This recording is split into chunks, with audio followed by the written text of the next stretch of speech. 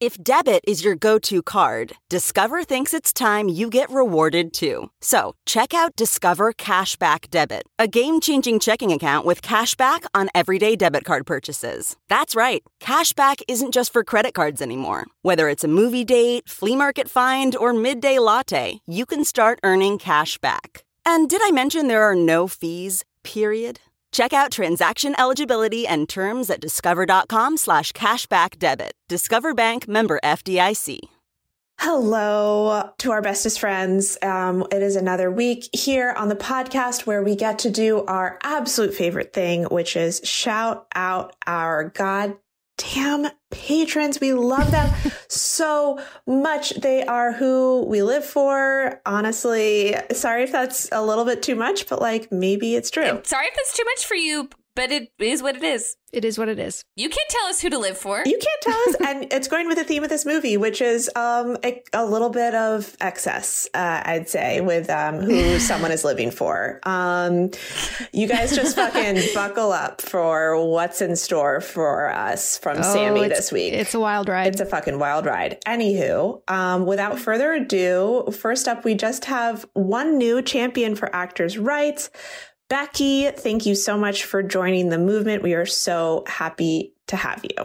Thank you, Becky. Thank you, Becky. We freaking love you. And we also love all the new members of Tony fucking Collette's Inner Circle. They've reached the apex. They wanted to get in on those bonus episodes. They wanted to hear about the history of demons. And who could blame them? Who could blame them? Who could freaking blame them? And they are Meg, Patrick William, Morgan Solis, Ashley Gratton, Cody Hyslop, Sophie Brown, Heather Buckley, Tamara Mills, John Reeve, and Amy M. Woo. And God, do we freaking live for them. We live for them. We love them and we live for them. We love them. We live for them. And another person who we love and live for is a person who upgraded to Tony fucking Collette's Inner Circle. And this person did it a little while ago. And they deserve a second shout out. And they didn't get their second shout out. So they get a super special huge second shout out. This person is Carrie Thomas. Carrie, thank you so much, and we love you and live for you. We love you, Carrie. Carrie, and you're the I'll goddamn just say best. Too, anybody who, if we missed your shout out, just tell us to do it. I love someone advocating for themselves the way that Carrie did this week. We absolutely love to see it. We love to say your names. We love to live for you. And give us the chance to, please. And if we missed you, it's not because we don't love and live for you, because we absolutely do. It's just sometimes you get how life goes. Things, and we're sorry. And if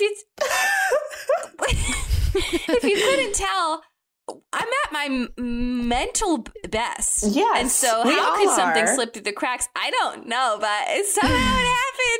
And if it happened to you, just let us know. We love you so much. And we hope you love St. Maud. Oh, boy. Because it's a lot of fun. It's a doozy. I don't know about that. It's a lot of something. And here it is. This is Emily, Henley, and Sammy. And you're listening to Too Scary Didn't Watch.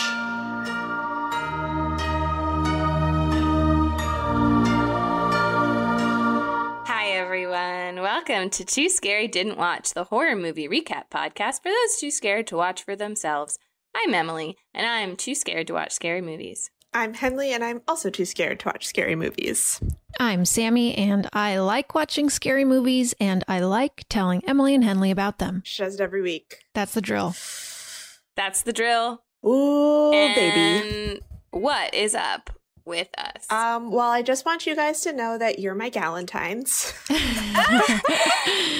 Oh my God. Wait, you're my Galentines. Always and forever. Always and forever. The best holiday of the year is Galentine's Day. So it's not a silly name at all. No, it's good and we like it.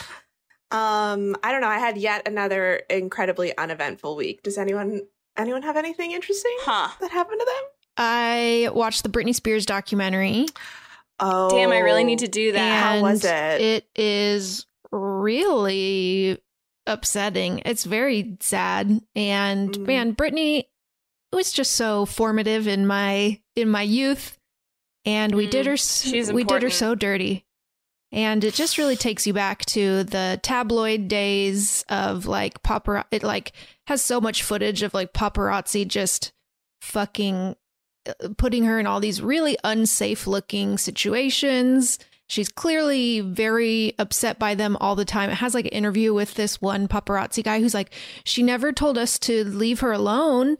And the person interviewing is like, what about when she literally said, leave me alone? There's like footage of her always, like she said that all the time. And he was like, yeah, I mean, she said like for the day, she didn't mean leave me alone forever. Like, it's so that crazy. Guy is doing some mental gymnastics to justify this to himself. Oh, he definitely is. Have there been any laws put in place at all around paparazzi? Like, because it feels like it should be illegal to harass another human being the way that paparazzi. The only one I think there's a law, at least maybe in some places, about paparazzi photos of children. Like, I think that's illegal, but I don't. Other than that, I don't know that there are any rules. Right. That makes sense. There should be rules, because when you actually see like video footage of people being accosted by paparazzi, I can imagine it being like very traumatizing. Yeah, it's very upsetting to watch, and the way that all of the like late night talk shows talked about her and made her such a joke, like it made me really hate Jay Leno. And I fucking hate Jay Leno. Yeah. Does anyone like Jay Leno? Because I feel like he seems like a piece of shit. I just feel like no one actually likes Jay Leno. No one ever did like Jay Leno. I think so too. No one does. No one did. I will say there's only two people that were actually kind and empathetic towards her, and it was Craig Ferguson and Michael Moore. And it was interesting. It talked about how like kind of the rise of social media was kind of the fall of that really intense tabloid time, because you could start to get your celeb info straight from them. Like they would post their own photos, so it wasn't like you had to go buy a trashy magazine to see what your favorite celebs were up to. You could now just follow them on Instagram or whatever. And I never really put that together. I thought that was interesting. Oh, so tabloids like just make less money now, probably. I mean, they're not as successful. I feel like they're kind of more of a joke now. Like TMZ and that shit had like a heyday, like Perez Hilton. Like there was a time where that was fucking huge. And I'm sure it's still very successful in making money, but I could be wrong, but it seems like it's less so than it was in like the earlier 2000s. Yeah. I feel like our culture has also shifted. I mean, we still obviously love celebrity gossip and we eat it up. I mean, I know all three of us how do you say this? Subscribe? Follow. Subscribe? Follow? There's Belong. the word. There's the word. Follow Dumois. Which is kind of like the newest iteration of the tabloid of people sending in like their own personal experiences and pictures with celebrities. But I feel like our culture has moved away from where we were with Britney Spears. Like, I feel like you can't get away with like being that horrible to another human being. It was also just like an extremely misogynistic time. Certainly misogyny is still all around, but I feel like everyone is a little bit more aware of that. That's not acceptable. But man, in the early 2000s, the way people talked about women was so gross. And I feel like they talked about that on the Bachelor podcast. We love Game of Roses as well a lot. Like if you watch the earlier seasons of The Bachelor, it's like, we've got the sexiest women in the hot tub and like just like tons of shots of their boobs and stuff. And like, just like, ooh, that was like so the time. This makes me want to die. Yeah, so go watch the doc. It'll make you feel very bad. Okay. Because it's like, bringing up The Bachelor, things are still so bad. It's like, it's better. It's so great that it's not that. But then just thinking about how every single woman on The Bachelor is like teeny tiny, has the exact same body. Like every single one has the exact same body. And like, and they're pitted against each other and the storylines are created to be like, they're all catty bitches. And it's like subtle, but it's still there. And I hate it, but I keep we're complicit. It. That's the whole thing. But you got to hold them accountable. Hold them accountable. True. Emily, what's up with you this week? I don't know. Nothing. just nothing. I guess I'll do a little shout out because I didn't even do it on social media, which is so crazy. But speaking of Valentine's Day and Galentine's Day, Valentine's Day is a really special day for me personally because it is the day that I adopted my sweet, sweet Mabel. Oh, I've had her for 7 years now. That is such a long time. Aww. So she's 9. My sweet, annoying girl. We love Mabel so much. we love her. Oh, we We love her so much. much. I love her so much. And she's also so annoying and she's so weird. And she's just like this little bizarro creature that lives with me and has lived with me for so long.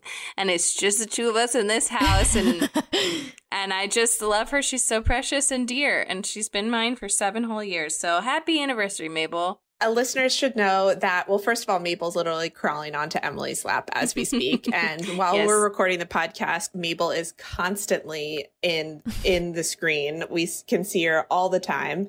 And she just meows incessantly at Emily because she hates that Being Emily's ignored. paying attention to anything but her. She's literally staring into Emily's face right now as we speak. Like She's such deep so love. needy. with a look of such intense devotion. But one of the cutest things that Emily has to do in order to literally make her like shut up is Emily will just like hold her like a baby and rock her and like bounce her like she's a newborn. And that's the only way to get Mabel to stop scream meowing at her. She's very loud and really gets loud as the podcast goes on because she does not like. She's not even like when I'm done. She like comes to me. She just doesn't like that my attention is elsewhere. Right. Yeah. She is incredibly needy, and I, in many ways we are the same. We have a very similar core desire, and I love her very much. She's so cute. I fucking love Mabel. Hen? I really don't have anything. I think the only thing I will say is that I watched Tenet last night, Okay. and God, that movie makes no fucking sense. what And I've you watched heard. it with your mom? Yeah, I watched it with my mom. Wild. My mom kept going, why would someone make a movie where the point is for you not to understand what's going on? Even when I was like reading the Wikipedia page, like the plot line, I was like, I still don't understand what this is. I mean, it's partially that it's hard to understand, but it's partially that you can't help but feel. And by the way, Tenet, the new Christopher Nolan action movie, if anyone hasn't seen it, that came out like a couple months ago With Roab. Yeah, with our favorite Rob. It's not even like you don't understand it and it's intriguing. It's kind of like you don't understand it and it feels like a parody of a Christopher Nolan film. Like it's so outrageous. I will say the action sequences are really cool, but the plot of the movie, who cares and who knows? You know what I mean? Yep. But it looks cool. It looks cool. And Robert Pattinson has great highlights. I couldn't shut up about those highlights. I'm obsessed with his look in this movie. It's wild. My mom kept Wild to me. commenting on that too. She kept being like, Robert Pattinson must do his hair before every single shot because it was always like perfectly placed. And she's right that they do that. Somebody comes up and fixes his hair before every single shot. She's correct. She is correct. Anyway, that's all I got, you guys. I love it. I think it's time for us to dive into this movie because we have all been my waiting. God. Sammy, most of all. I'm so fucking pumped for this week's movie. This week's movie is Saint Maud.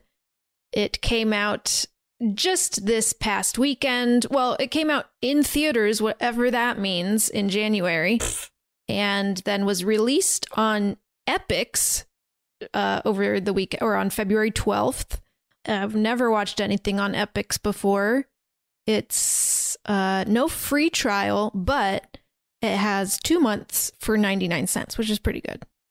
Oh, that's pretty That's cheap. pretty good. And it's written and directed by Rose Glass, starring Morpeth Clark and Jennifer Ely and Lily Knight. And boy, oh boy, it's an A24 picture. We love our A24 We horrors. love our A24. Or A24, anything. A20 horrors. Yeah, I just freaking loved it. Hell. You did? Yeah, because you were excited about it, but I wasn't sure how the actual viewing went. So you felt good about it. I felt good about it. Me and Jenna sunk up our viewings, and we like to do texting back and forth as we watch. And there was a lot of, oh no, oh no, oh no. Oh no. That's my favorite thing to say. Oh no. Yeah, buckle up. Welcome back to Cocktail Hour. You are here. You've made it. It's that time once again. And this week's movie really is a doozy. So I would recommend making yourself a drink. You might even want to make this drink, which is The Saint.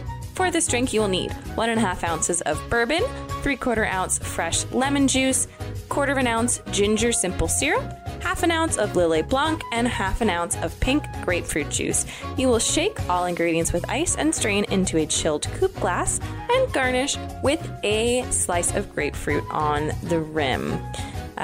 Drink up, maybe even drink before you have to listen to the sound effects in this trailer. Spoiler alert, there are some squelches. Anyway, enjoy. Cheers.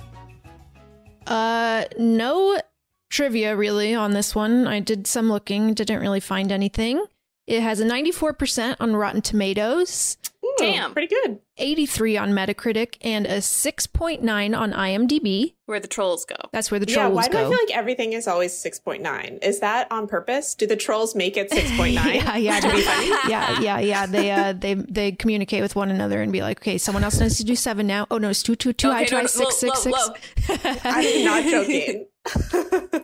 This was Rose Glass's directorial debut.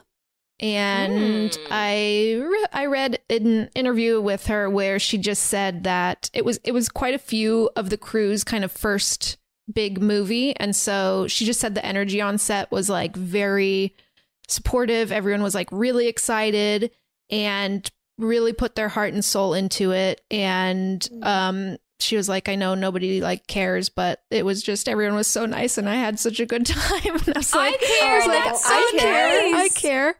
Does A24 like to find new filmmaker? Is that because I feel like, is that like their thing, or is it just? It does seem like, I mean, with Rose Glass and Ari Aster and Robert Eggers, it does seem like they are putting an emphasis on the director in a way that not a lot of studios do, I think. Mm-hmm. And I think that's smart, because then obviously any movie that comes out from that next director, you're going to see it.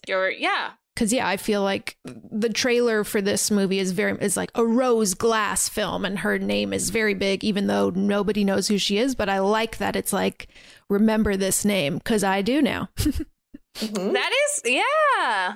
It's a good name, too. It's a great name, and she's great. I mean, this is directed super, super well. She's just always so impressed by directors. The vision they have, man, it's a lot. And the cinematography's great. The music's great. Everything really came together in this film. Wow. Amazing. I love to hear it. Shall we watch the trailer? Oh, God. I've seen this trailer. It's been a long time, and I am not excited to There's watch a part it again. you're going to not like. I know Yeah, what that I know what part and that is. even knowing, I'm like, oh, no, I don't want to see that again. Well, you have to. But I have to. You have to. I have to. Oh, the tangled webs we weave. Okay, let's do it. Dear God, your presence graces the air, and soon everyone will see. Hi, you Maud? Yes, hi.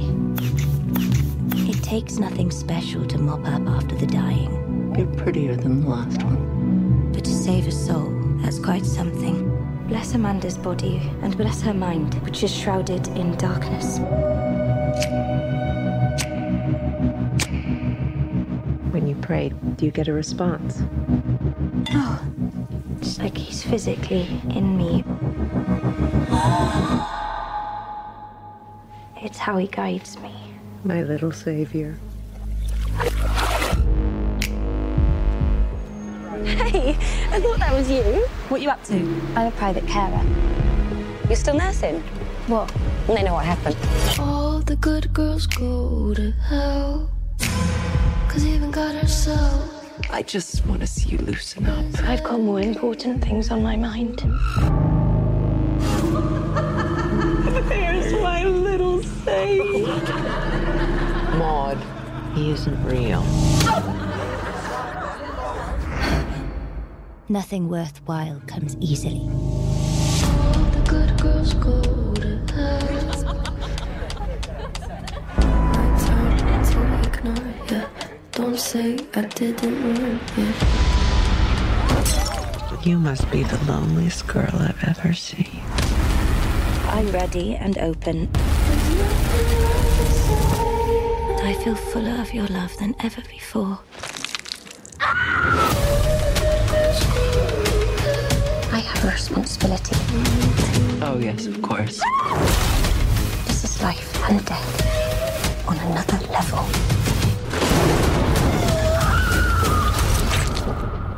What if I'm getting it all wrong? All the good girls go to hell.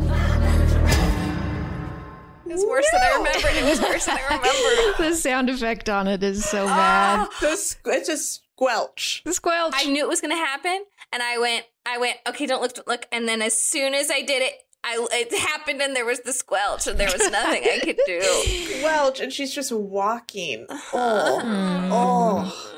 It's so bad. She's so good in it. Morpeth Clark, she's a little Welsh actress. I just loved her. I mean, she's so fucking creepy, but she's good.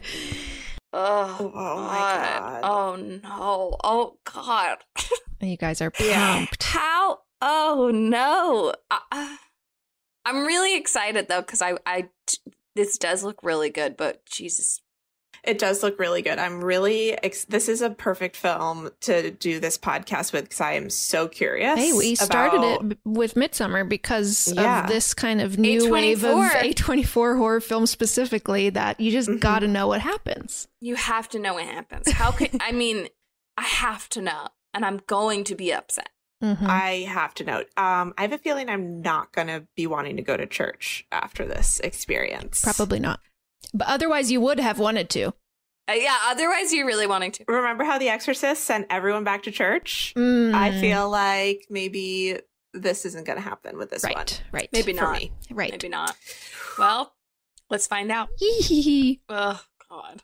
It's the bleakest time of the year, so you know what that means. We deserve to get cozy on the couch, rewatch our favorite TikTok videos, and drink a goddamn glass of wine. If you ever struggle to pick out the right bottle, you will love our next sponsor, Naked Wines. Did you know that when you buy wine today, most of the money goes to things like fancy packaging, big budget marketing campaigns, and tax? That is crazy. Naked Wines is a subscription service that seamlessly connects you to the finest independent winemakers on the planet. So you get a box of the market's best quality wines, however often you'd like, for a fraction of the price. And hold on to your butts, you guys, because the deal they have for you is insane. Just wait. So how do they do it? Naked Wines connects winemakers and wine drinkers directly, allowing for vineyard-to-door delivery at up to 60% off what you would normally pay in a store. By cutting out the traditional retail middleman costs and markups, winemakers can pass those savings on to you without skimping on quality. I can't stop talking about Naked Wines. I love that their quiz matches you with bottles that you love, and each shipment includes wines they recommend based on your previous ratings. I'm currently loving their organic options, especially the Chris Condos Cabernet from Mendocino County, and they've been around for 10 years, and they fund over 90 independent winemakers. So with no commitments or membership fees, you can enjoy Naked Wines hassle-free. And the best part, every bottle is a passion project from an independent winemaker, so you're literally making an independent winemaker's dream come true. So head to nakedwines.com/tooscary and enter voucher in the top right when you get to the website. And put in Too Scary for both the code and password to get 6 bottles of wine for just $39.99 with shipping included.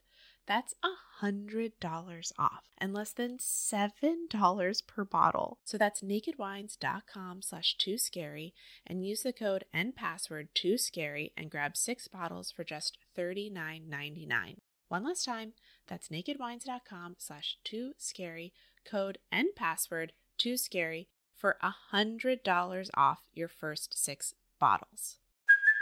Hey, it's Kaylee Cuoco for Priceline. Ready to go to your happy place for a happy price? Well, why didn't you say so? Just download the Priceline app right now and save up to 60% on hotels. So whether it's Cousin Kevin's Kazoo Concert in Kansas City, go Kevin, or Becky's Bachelorette Bash in Bermuda, you never have to miss a trip ever again. So download the Priceline app today. Your savings are waiting.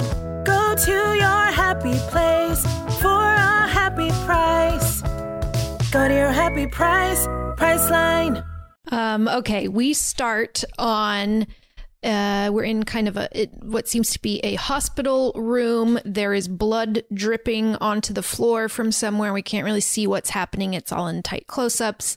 And then we see a woman's face, also kind of with blood on it. She looks very shocked, stunned. This is Morpeth Clark, our protagonist, the titular Maud.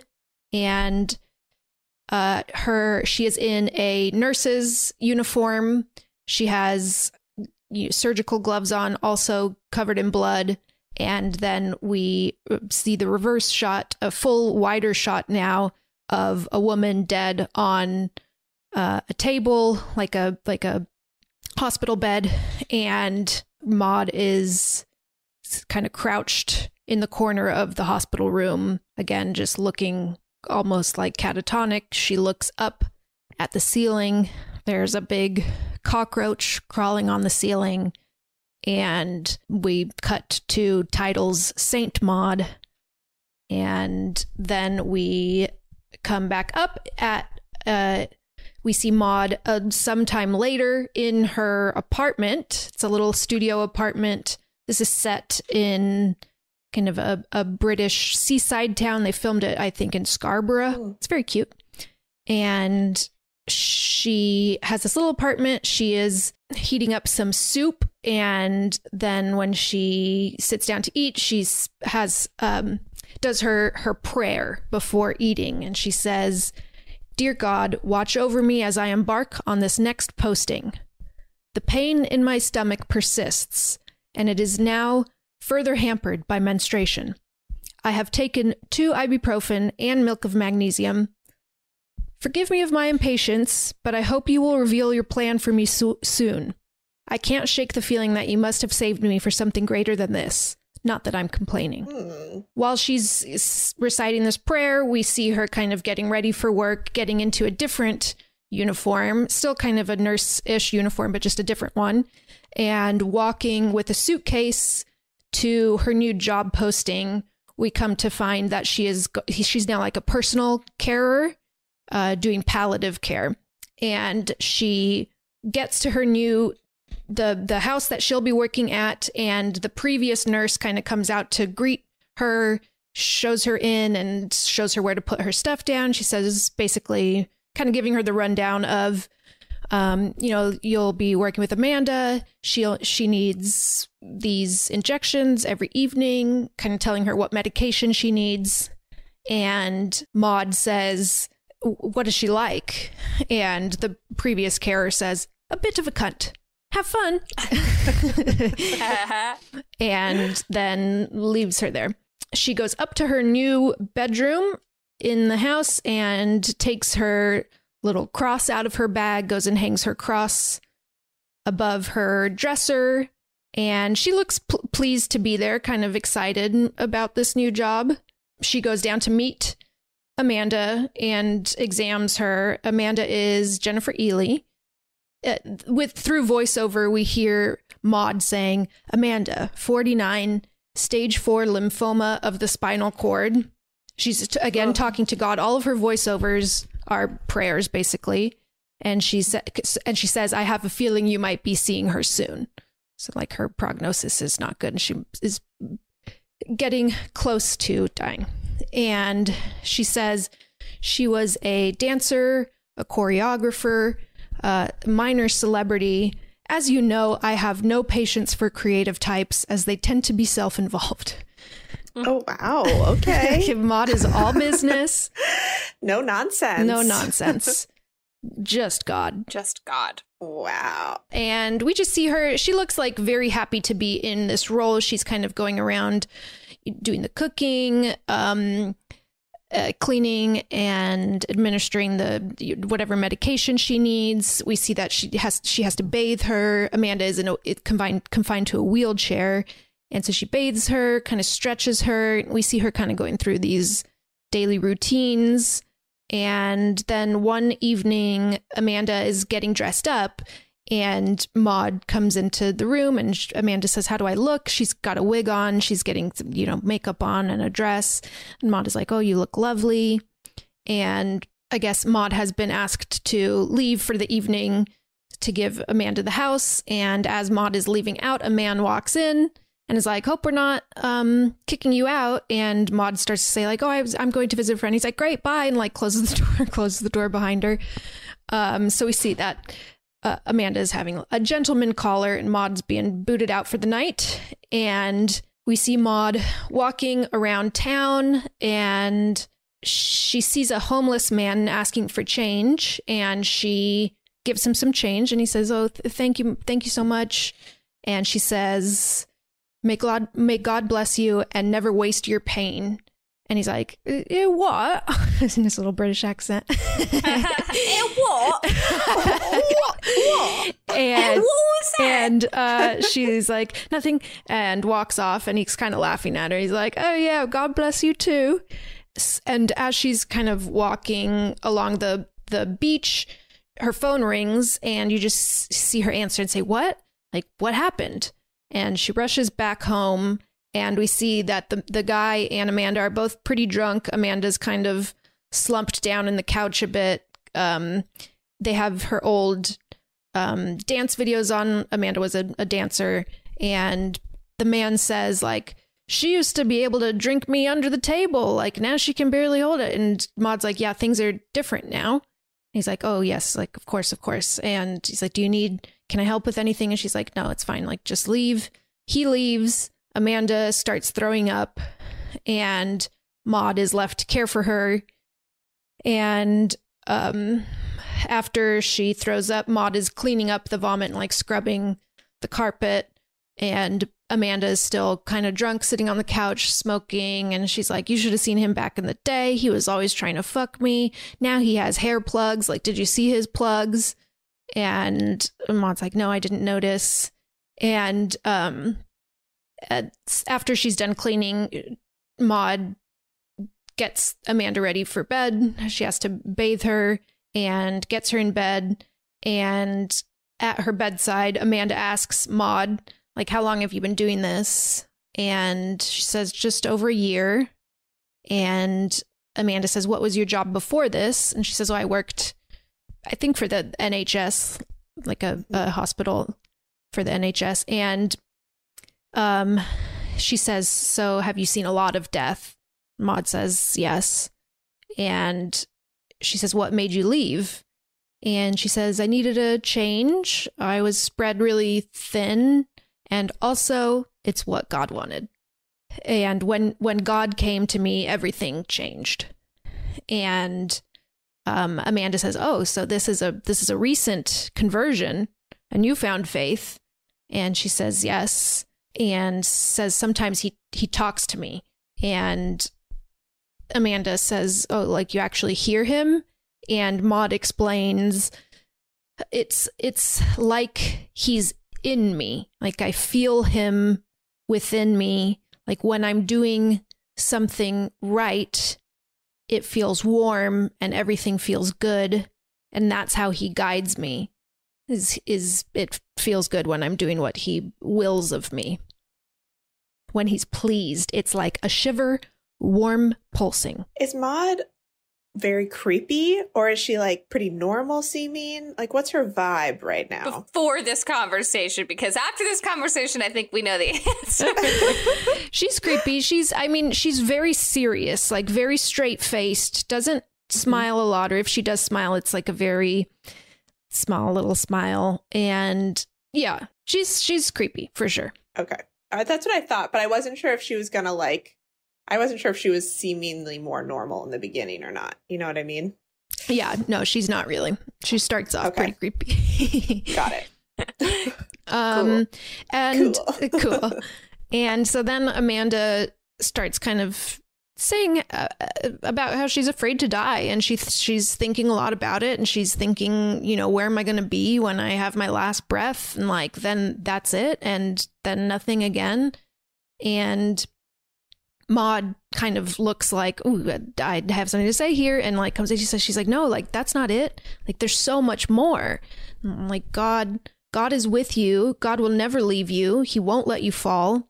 And Amanda kind of gives a half smile, like she appreciates this attempt at comforting her, but is not really like, she like doesn't believe in God clearly. And so she's like, basically like, oh, thanks for saying that. That's nice. But in a kind of half like making fun of her way, says like, oh, my little savior.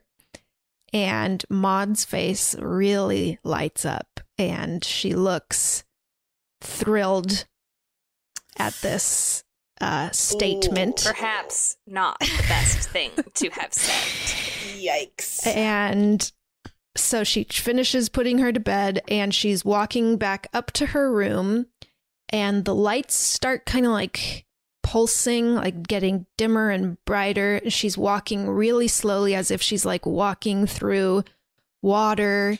She looks ecstatic. She's almost like falling over. And as she's climbing up the stairs, she's like breathing slower. She's like, it's like as if she's having an orgasm. And as she's like reaches the top of the stairs, she like collapses, and she's like moaning with pleasure, like she is feeling God inside of her. Oh man, this doesn't seem like God to me. This feels like Satan. I mean, call me crazy, but you're saying sex is bad? I'm just saying that I'd be a little worried. I'd be a little worried. Yes. Orgasms are from Satan. Especially when women Everyone have knows them. that. They're bad. Everyone knows that. Because they're also not real. Not real. And so she finally makes it to her bedroom. She opens a bag of what I think is popcorn kernels, pours the kernels onto the floor, kneels onto them to pray, and says, Father, thank you. Don't get me wrong. Palliative care is noble work, but I always knew you had something more planned for me. Cleaning up after the dead, basically anybody can do that. But to save a soul, that's quite something. Your presence graces the air, and I feel fuller of your love than ever before. More than enough to share. And we see her the following day doing her chores, cleaning, doing dishes, and she's just looks like on top of the world. She is on cloud nine. She has found her purpose, and it is saving the soul of her new patient, Amanda. And I mean, this like kind of euphoric state lasts for a while. She's like doing dishes, and she gets her like soapy hands out of the water and starts like rubbing herself, and she's like looking up at the ceiling again, going like she's really feeling great. She's feeling amped on God. Amped on God. High on God. High on God. And she's dumping out Amanda's alcohol, bottles of alcohol.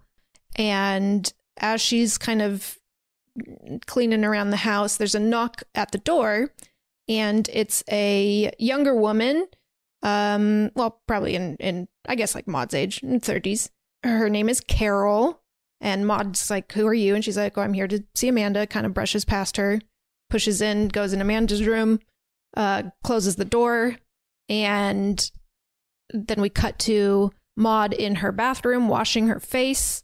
She gets a nosebleed and kind of gets hypnotized watching the blood go down the drain. And she can just hear Amanda and Carol like giggling and laughing. And she looks upset by it, either jealous or maybe suspicious that this Carol might be a problem on her mission to try to bring Amanda to God. She doesn't look happy. Maud is stressful. She's very stressful. The dread in this movie, you just like know that it's going to get worse and worse. And yeah, this is why Jen and I were texting each other. Oh no, oh God, oh no. Oh no, oh no. Oh no. The next morning, Maud sees Carol leaving and sees her counting money, like she has been paid to be there for the night. And Maud, again, doesn't look happy by this. But then Amanda calls Maud into her room to share breakfast with her and says, like, come in here, Maud. Like, let's have breakfast. Maud brings in her food and starts to say her prayer before eating. And Amanda kind of is smirking and looking at her and folds her hands in prayer as well. And Maud sees this and looks pleased. And she says, "Dear God, thank you for bringing Amanda and I together and for this meal. Please bless Amanda's body, which is in pain now, but has done so many beautiful, amazing things. And also bless her mind that is shrouded in darkness. Please reach out to her as you did to me." And after the prayer, she kind of shudders again with that same almost sexual reaction. Orgasmic prayer. Mm-hmm. Mm-hmm. And Amanda looks at her, like notices her doing this and says, do you feel him now? Because Maud had told her, like, I feel him and it feels basically warm and fuzzy and good. And Maud nods. She can't even speak, but she's nodding. And Amanda starts to act the same way and kind of looks equally kind of put under a spell. And Maud then is like wide-eyed, like, oh, hell yeah, it's fucking working. Like, we're both feeling God within us. I'm on the right track here. I'm gonna save this woman's soul. And Amanda reaches over to her and says, I feel it too. And they hold hands and have this, like, again, very sexual in nature moment. And later, or the next day or sometime later, Amanda gifts Maud a William Blake book of like religious paintings, and it inscribes in the cover, like, for Maud, my savior, with little angel wings around it. Do we get the impression that Amanda's faking it? Yeah. When she does that moment with Maud? I think so. I at this moment texted Jenna, this was a bad idea, Amanda, don't indulge her. Yeah, don't indulge her. This Amanda, is making it so much worse. Is kind of a cunt.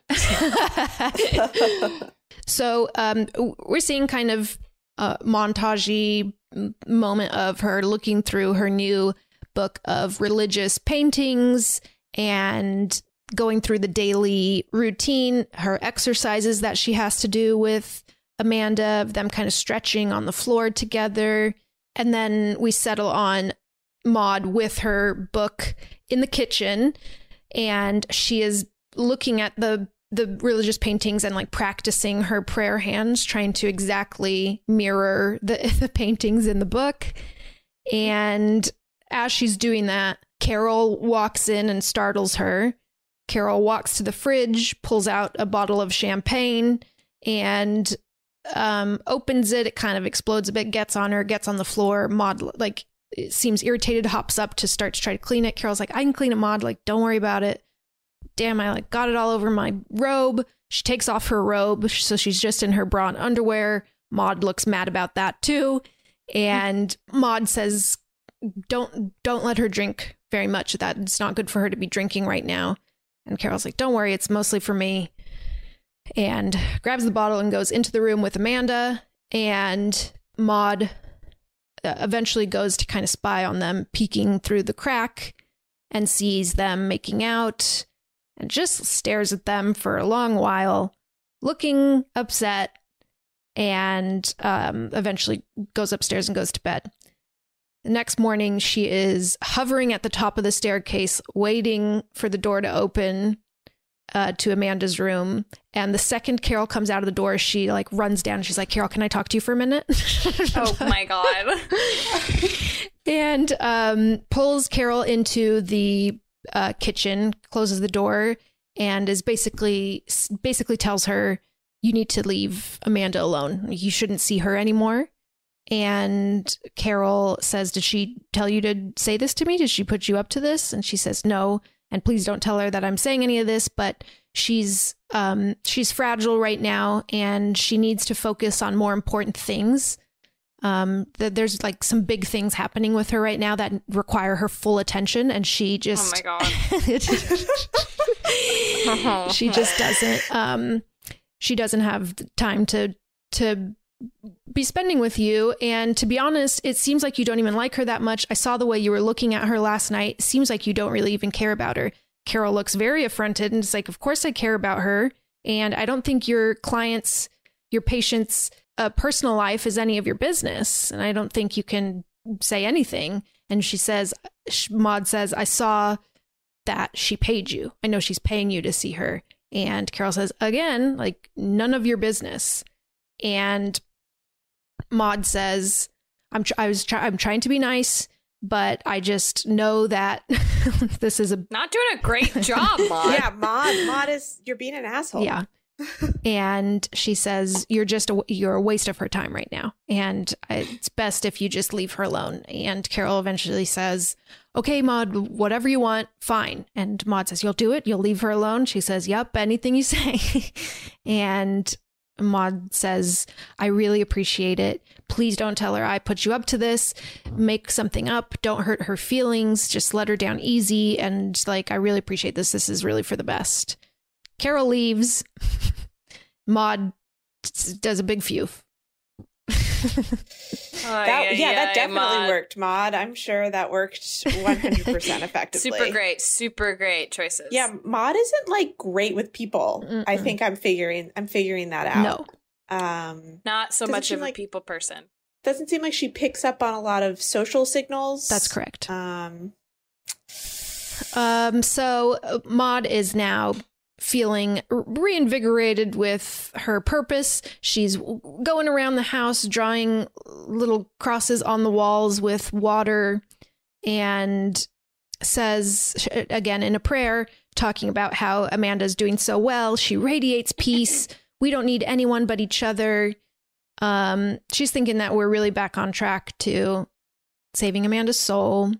And she's happily walking into town one night, see her smiling, and then we hear, Katie.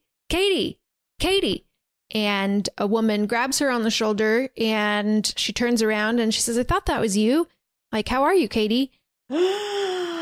She's like, oh, hi. Like, you can tell she like doesn't want to be talking to this woman. And this woman's name is Joy, and she is in a nurse's uniform. And she says, I haven't seen you in forever. For over a year, like, how are you? And Maud says, I'm doing really well. She says, what are you doing these days for work? And she says, I'm a personal carer, private carer. And Joy looks kind of shocked at this and says, you're still nursing. And Maud looks offended at this and says, yeah, why? And she says, how did you get the job? And she says, through a private agency. And Joy says, do they know what happened? And Maud says, yeah, they do. And she's like, okay. Well, that's great then. Good for you. And Maud kind of is uncomfortable and starts to try to walk away. And Joy calls after her and is like, wait, Katie, take my phone number and like, let's catch up sometime, get drinks. Like, it'd be nice to see you. And so Maud/Katie takes her number. So then back at Amanda's home, she gets a phone call and Maud is kind of eavesdropping, and we hear Amanda say, hey, I wasn't expecting to hear from you today. And then you hear her say, what? Why? What do you mean? And that's all we hear of the phone call. And then we see Amanda looks really upset, and Maud comes in to start to, I don't know, give her dinner or something. And Amanda just says, I want to go to bed. And she says, it's 5:00. She says, I can go to bed whenever the hell I want. Like, put me in bed. So Amanda looks really mad about something. And so Maud puts her to bed, and then Maud is kind of like around the house looking really antsy. And we see her in her bed, kind of bouncing her knee up and down, eyes like shifting around. Like she's like, maybe things aren't going as according to plan as she wanted. She gets up, she goes to the kitchen, she turns on the stove, and she puts her hand right on the burner, just for like the top of her hand, just for a second, and then like screams and goes back to her room. No. Okay. The next day, Amanda tells Maud to get her some stuff for the party tonight. We find out that this is Amanda's birthday and she's having a party. And that night we see all of her friends come over, and Maud carries out the birthday cake to her. They all sing happy birthday, and Maud's looking hopeful again, like, okay, like we're not totally off track here. Things could still be okay. And then in walks Carol. And they, Amanda's like, yay, Carol's here.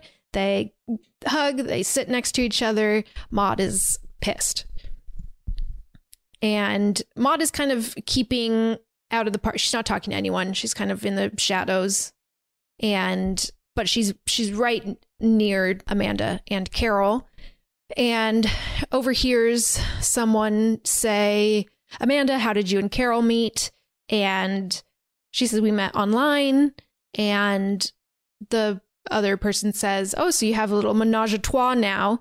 And Amanda says, oh, no, Maud doesn't like Carol.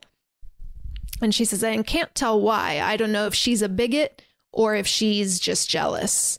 And we see her turn and look right at Maud. Like she knows that Maud is within earshot. And then while looking at Maud says, so which is it? Do you think I'm indecent? And Maud says, you're not indecent. You're lost. And they all just kind of start laughing at Maud and think it's so funny.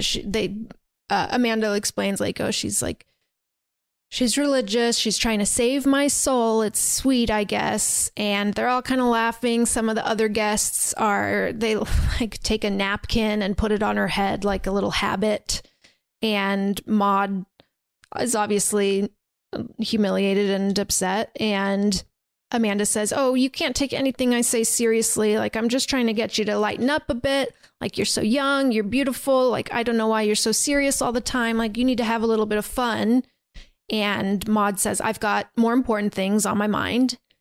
And Amanda says, oh, of course, like frivolous. How could mere human frivolity compare to the warm embrace of the Heavenly Father up above? And Maud slaps her in the face really hard at this kind of making fun of God statement.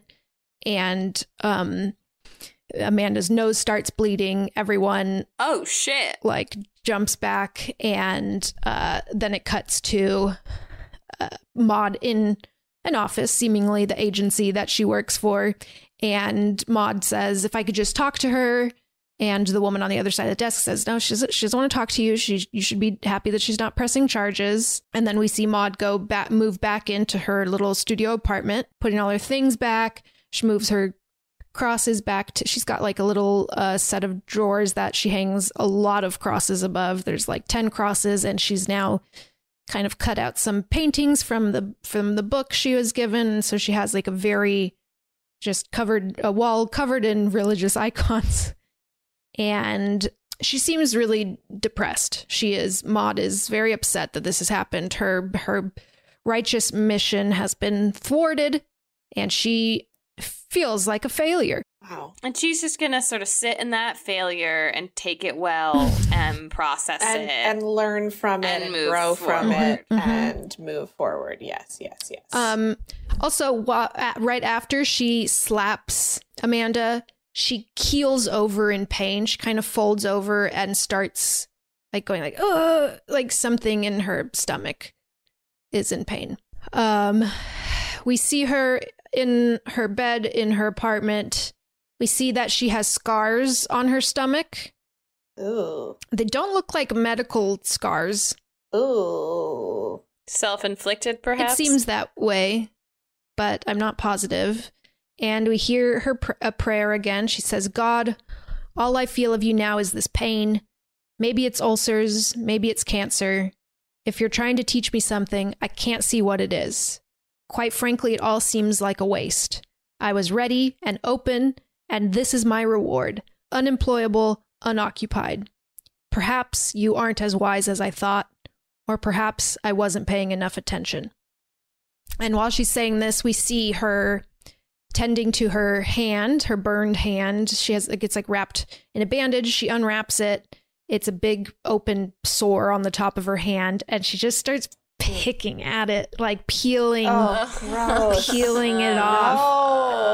it's so bad. And she says, if this is how you treat your most loyal subjects, I shudder to think how you treat those that shun you.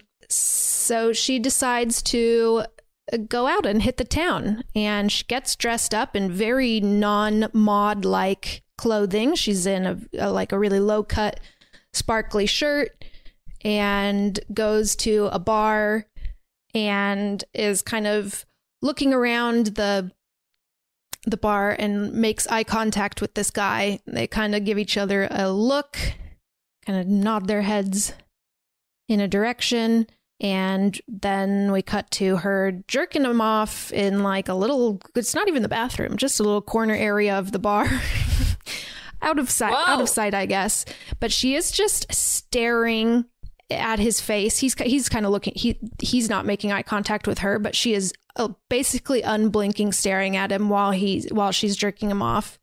And he finishes, she wipes her hands off and just like storms out and goes back and sits down in the bar.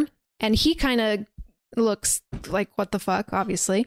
And oh my God. He then has to walk past her again to get back to his table. He walks past her and is like, have a good night, and goes and gets his friend, and they leave. Oh, no. And she is then again looking around the bar, she's obviously alone, and she looks at the table next to her is like a group of friends laughing and having a good time, and she looks at them and starts kind of trying to laugh at their jokes and like maybe trying to insert herself into this circle of friends.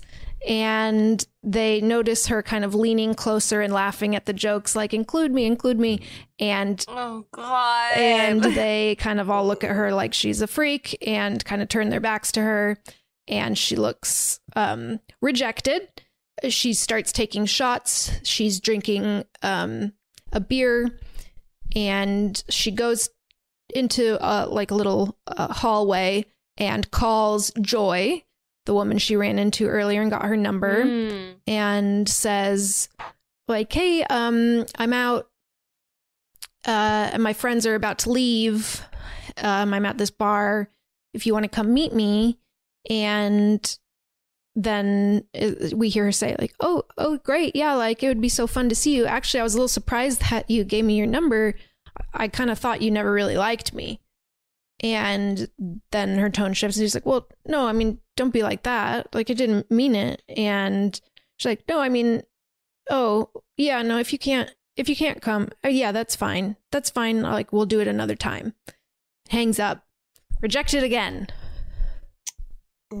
And we see her kind of getting drunker and drunker. She's at the bar looking down at her beer, and it starts to have like a whirlpool in it, like a little funnel tornado-y looking thing. And it frightens her. She jumps back, the glass smashes, and kind of the other people at the bar stand up to help her. She bumps into another table. They're like, are you okay? She puts her hands on their table. There's like 6 pints of beer on the table. This funneling thing is happening in all of them. She gets very wide-eyed looking at it all, and turns to leave and smashes into a guy that's carrying a beer, and she knocks it out of his hand, and he like laughs and is like, I think you owe me a beer. cut to them having sex. Maud is on top, very aggressively, like having very fast sex with him, and her hands are kind of on his chest, and as she is thrusting, it's cutting back and forth between, we see an old woman with a ventilator on that she is giving CPR to. And it's the woman from the opening scene that we saw a patient of hers had died. And it's cutting back and forth. You could see she's starting to get like nervous. And as her hands are on his chest, they smash through his like rib cage. His whole chest caves in and like blood comes out of his mouth. And she jumps back screaming, and it didn't happen, but we put together that that's what happened to the woman that died, the patient. Oh, that's awful. So she was desperately trying to save this woman and crushed her chest while giving her CPR. Holy fucking shit. That's distressing. And it's really... No. It's very upsetting. And she throws herself back and is screaming, and he like jumps up. He's fine. It didn't happen. And he's like, what's wrong? It's okay. Like nothing happened. And she's like not saying anything. She's just looking like panicked. And he immediately starts having sex with her again. And she says like, no. And he doesn't stop and like just starts having sex with her, and she just is quiet and like lets him finish. It's really awful. And then after he finishes, he lights up a cigarette, and she's like just like quietly getting dressed, and he says, I remember you, you used to go out around here all the time, like you fucked my friend Tommy, and like I remember you, like a sexy little nursey girl. And she gets dressed, leaves. He's like laughing at her a bit. Ew. And she walks home, she stumbles home, she's pretty drunk. And the camera movement is like rotating around this alleyway. It's really cool. The music and the cinematography here are so fucking cool. She's like going home. This is a very rock bottom-y moment. And she gets back to her apartment, and she's crying, and she says, I'm begging you, please. Like, I'll do anything. Please just come to me, God. Like, I'll do anything. And at that moment, she projectile vomits like across the room, and the music like crescendos into this loud, like droning sounds, and fireworks start going off outside. And so the light is all cool. And I've got chills just thinking about it. And her eyes get wide, like looking at the fireworks. She like falls to the ground and starts having what looks like a seizure. She's like foaming at the mouth. The music is really intense. The fireworks are going off. She's like grabbing her face, and she's having this like orgasmic seizure where she looks like she's in pain. Her hands are kind of bending at weird little angles. And then it goes completely silent, and she floats off the ground. And she's hovering in the air in the middle of her apartment, and like slow motion fireworks are like going off behind, and like it's like changing from like reds to blues, and it's very cool. And then it cuts to the next morning, and she's like cleaning her messy apartment. She had let it get pretty messy because she was her faith was tested, and she was feeling not good, but her faith is restored. She's cleaning her apartment. She's like on her hands and knees, scrubbing like the little corners of her apartment. She's like, got a new energy, and she's throwing out her party clothes. I think she burns them in the sink.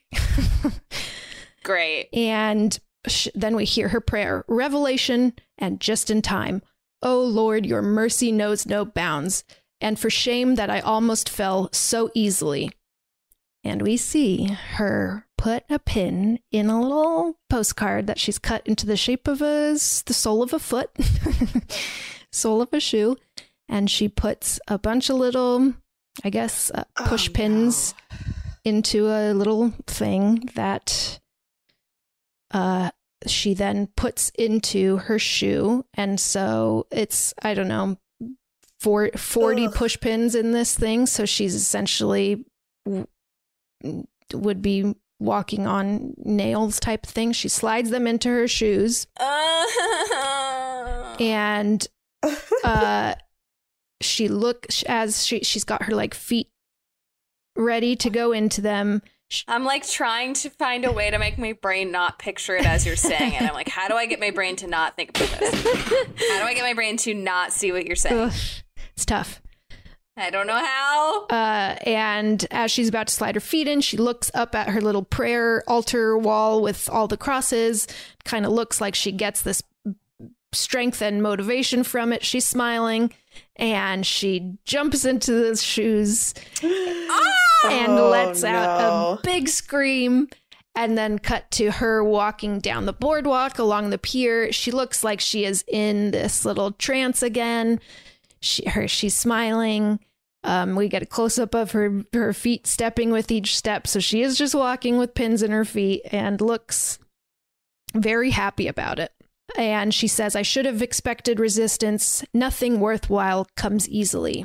And we see that she is spying on Amanda. We see the new carer taking her outside, and they're kind of laughing, looking at the ocean. And Maud is watching them from the distance and says, Amanda, Amanda, Amanda, Amanda, you called to me. It meant something. Oh, no. And she says, never waste your pain. Never waste your pain. And then she waits out on the pier and or finds, I guess, Amanda's new carer having a lunch break or something on the pier, eating a sandwich, kind of overlooking the water. And Maud walks up next to her and is like, oh, beautiful day, isn't it? Like, mind if I sit next to you? And goes and sits down next to this woman. Her name is Esther. She says, she notices her uniform and says, oh, do you work at this hospital? And she says, oh, no, I'm actually a private carer. And she says, oh, like, who are you caring for right now? And she's like, oh, well, I'm not allowed to say, but it's a woman, and she's great, and we have a great connection. And Maud says, I think healthcare workers it's like the most noble profession, and I think like you're doing such important work. And Esther looks flattered by this. She's like, oh, thank you so much. Like, yeah, it can be thankless at times, but it's also really rewarding.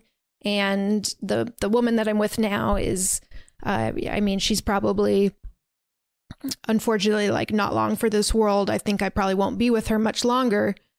But that's the way the cookie crumbles, as they say. And this kind of insensitive remark looks like it really pisses Maud off.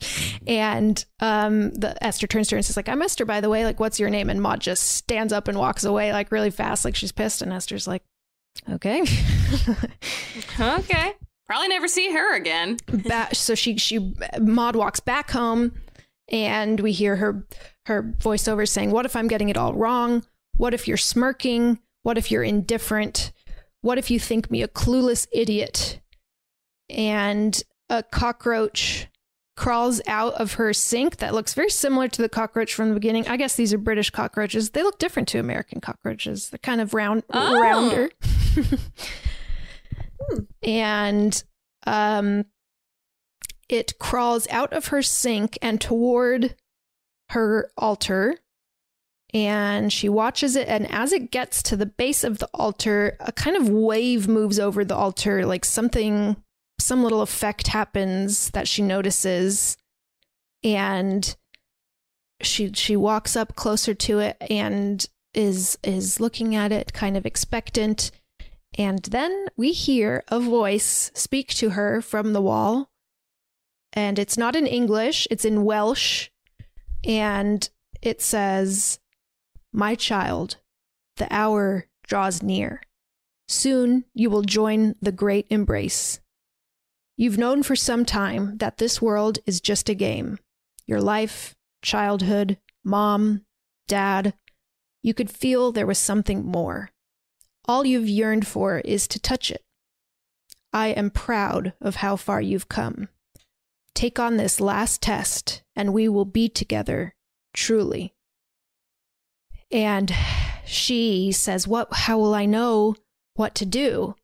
And they respond, you've always known. And she looks just so thrilled and pumped. God spoke to her, and she's got to do some final test. She goes and sits in her bed. We see that she's like not really sleeping. She's too excited. But the next morning, she gets up and takes the sheet off of her bed and kind of drapes it over herself like a robe that a priest would wear, or that a saint would wear, I suppose, and puts on her big cross necklace and is kind of admiring herself in the mirror, like, look at me, I'm a saint. And we see her go to the sink and fill it with water and fill a water bottle with that water, and she's doing a blessing over it and making a little cross over it. And this is like what we talked about recently when we did our demon bonus episode. We found out that any water can be holy water. You just have to believe. You just have to believe. You just have to believe. She believes. I would say she's a candidate for a believer.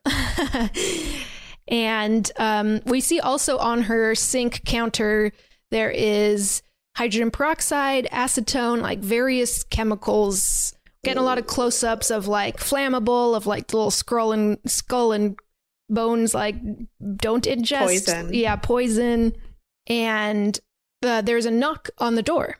And she's looking, Maud is looking a little wilder than normal. She's getting circles under her eyes because it seems like she's not sleeping. She is in just a tank top and underwear at this moment. And she goes and opens the door.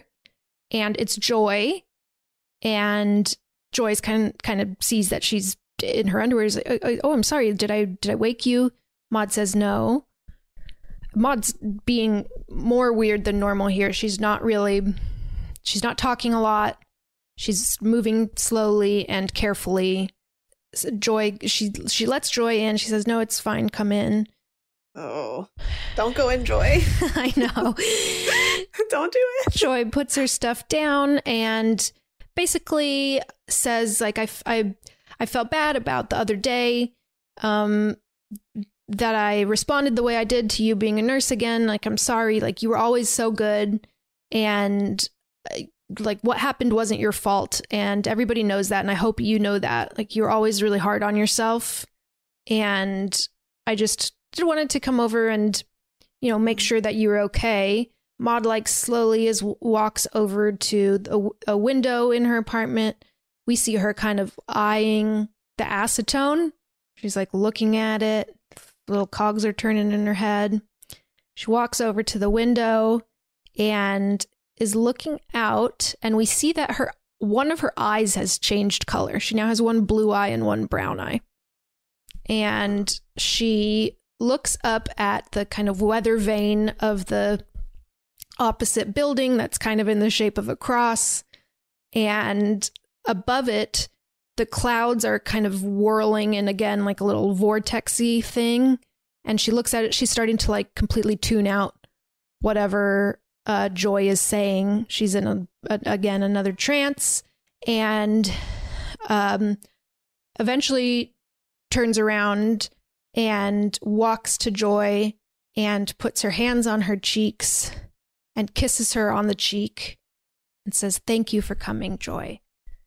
And Joy's kind of like, "Yeah, I mean, we're worried about you, and I just want to make sure that everything's okay. Like, I'm here for you if you need anything."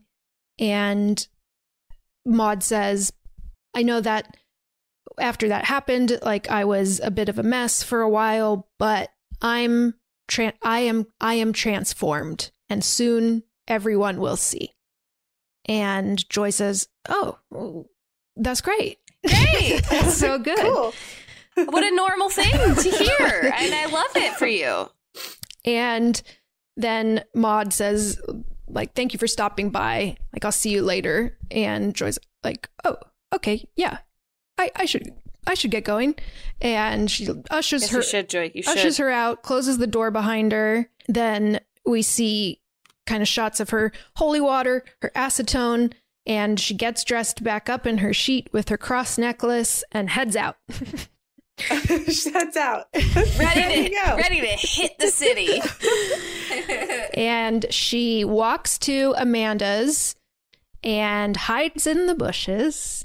Okay. And we see Esther leave the house for the night, and Maud strolls right in and finds Amanda laying in her bed. She looks worse than before. Her condition seems to be worsening. And so Amanda doesn't react too much to seeing Maud. And Maud comes and sits by her bedside.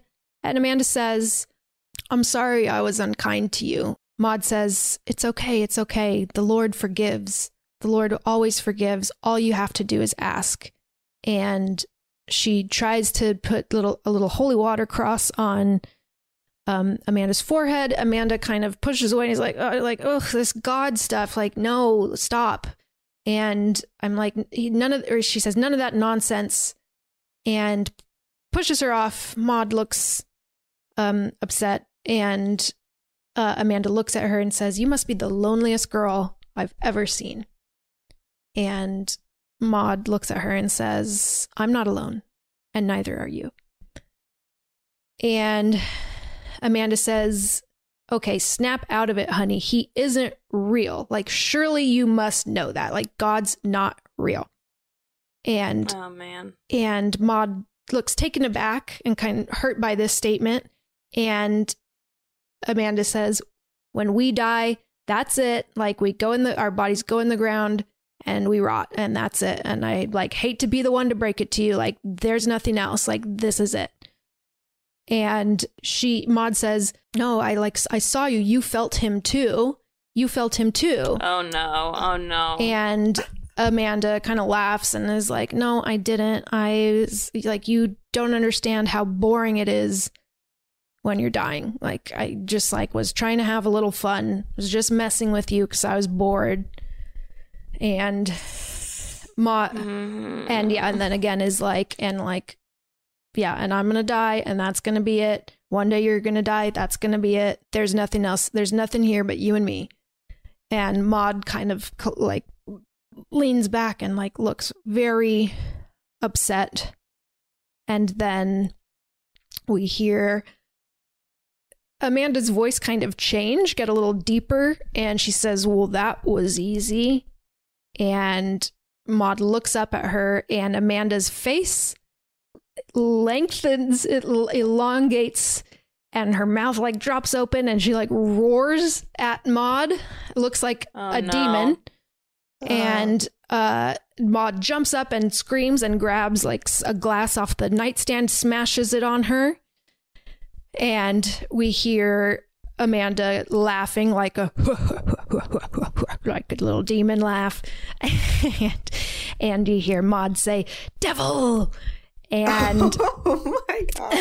And in this very deep, creepy voice, we hear Amanda's moving towards Maud now in this very inhuman way. Her limbs look like they're getting a little longer. She's kind of crawling, and she says, take some responsibility for your actions. You are here because you are alone. If you were a true believer, he would be enough. But it's clear now that you are as weak as your faith. And Maud gets flung back across the room, smashes into a vanity, all the glass shatters, and as she's getting up, she sees a pair of scissors. She grabs them and she lunges at Amanda and stabs her so many times in the chest, just pop, pop, pop, pop, pop, pop, pop. There's blood squirting all up, and you hear kind of demon-y growl, moans like, and then Amanda dies, and they cut to her just a normal-looking Amanda dead in the bed with scissors coming out of her neck, just kind of. And Maud is covered in blood now in her little sheet robe, and she basically looks like pure ecstasy. She basically floats out of the house. It's filmed in a way to make it look like she's kind of floating out of the house, but she's just walking straight out of the house, smiling, thinking she's just killed Satan, I think. Yep. Sure. She gets back home, washes off all the blood, lays in her bed again, but we see her like eyes never close. Then it becomes the next morning. She gets up and grabs a fresh sheet to wrap around herself, gets dressed again, and looks back and sees that she has glowing angel wings. And she takes this moment in. She has gotten her wings. Oh, she feels so good, so great. Everything went according to plan. And she grabs a little plastic bag. We see her walk out the door and down the boardwalk towards the beach. And she looks up. The sky is kind of swirling again. That same effect looks like it's almost like a portal up to heaven, perhaps.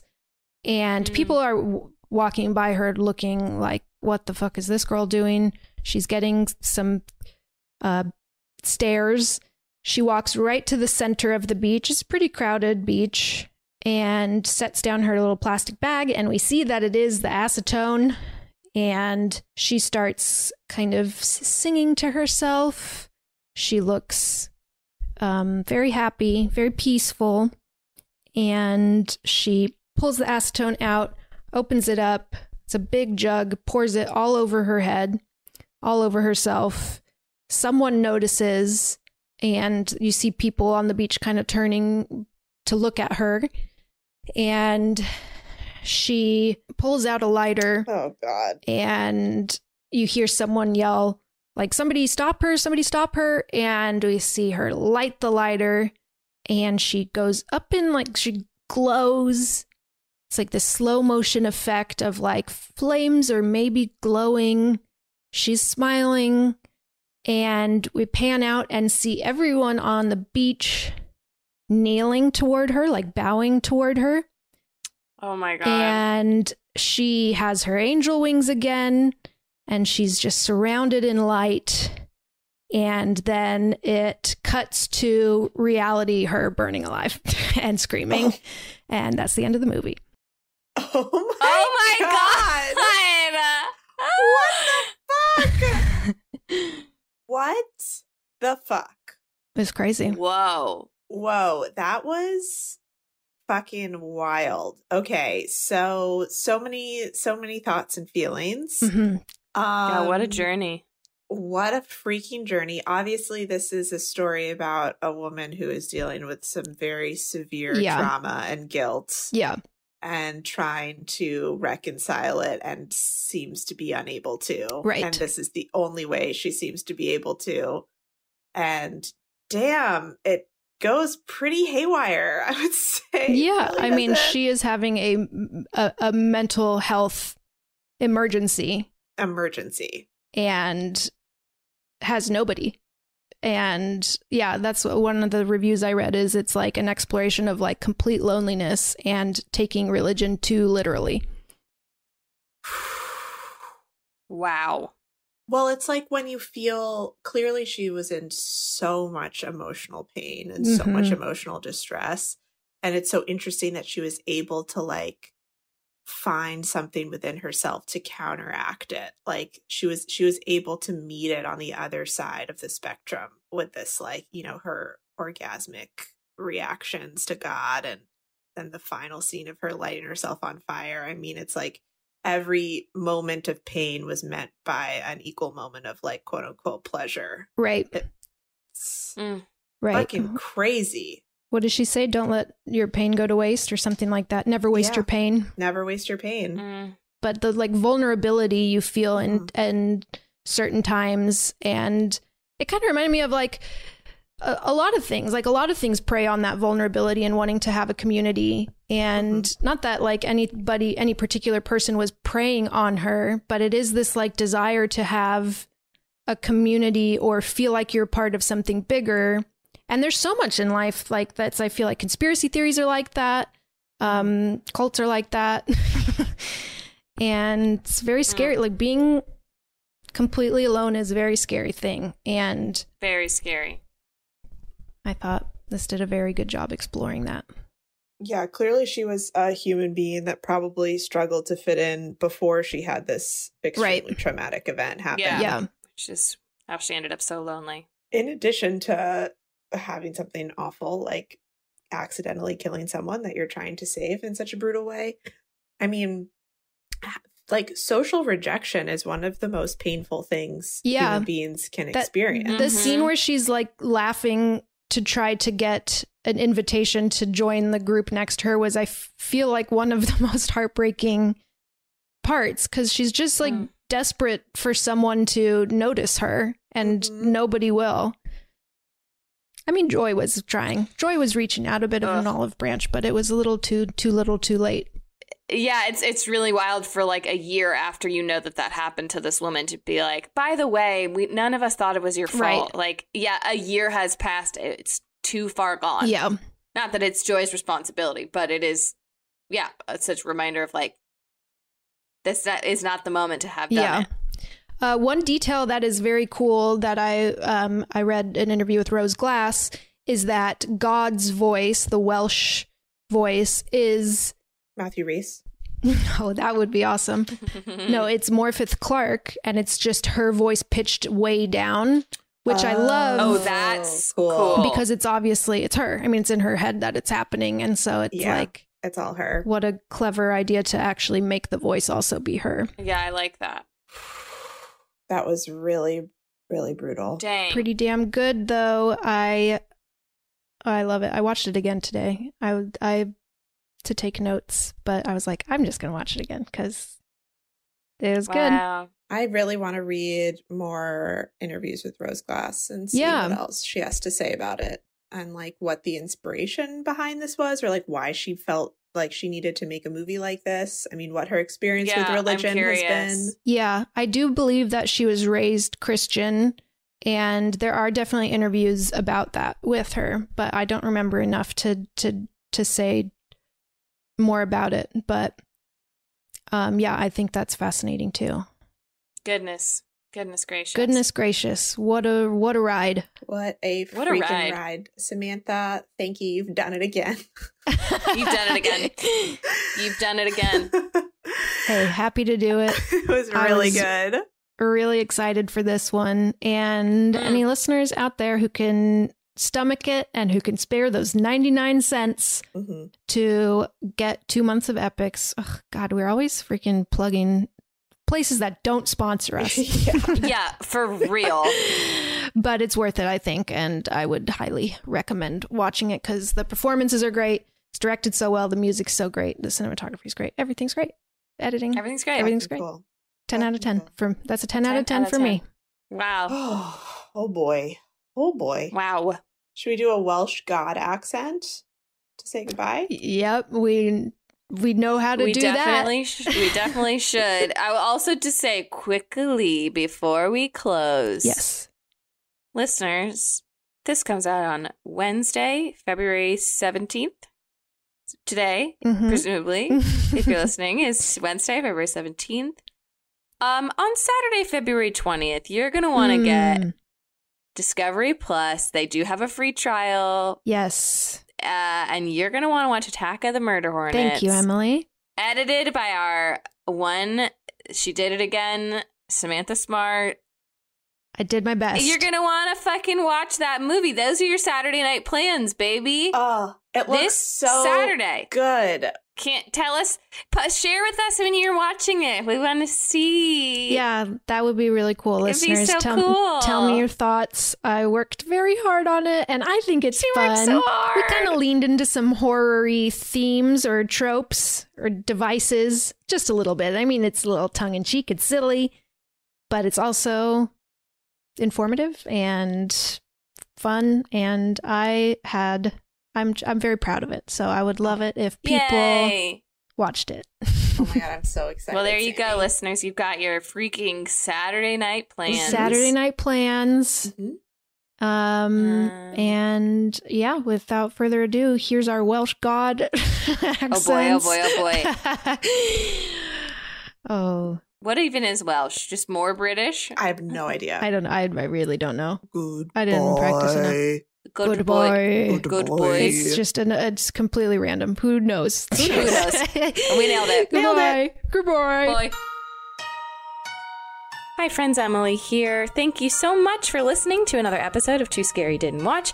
If you like the show, please rate and review. Subscribe wherever you get your podcasts. You can follow us on social media at TSDW Podcast on Instagram and Twitter. Become a patron at patreon.com/DSW Podcast. Members of Tony fucking Collette's Inner Circle get some bonus episodes too every month, and that's just the beginning of it. And of course, remember to check out Attack of the Murder Hornets on Discovery Plus on Saturday, February 20th, edited by our dear Samantha. It is amazing. You're going to love it. And we will see you right back here next week. We love you so much. Bye.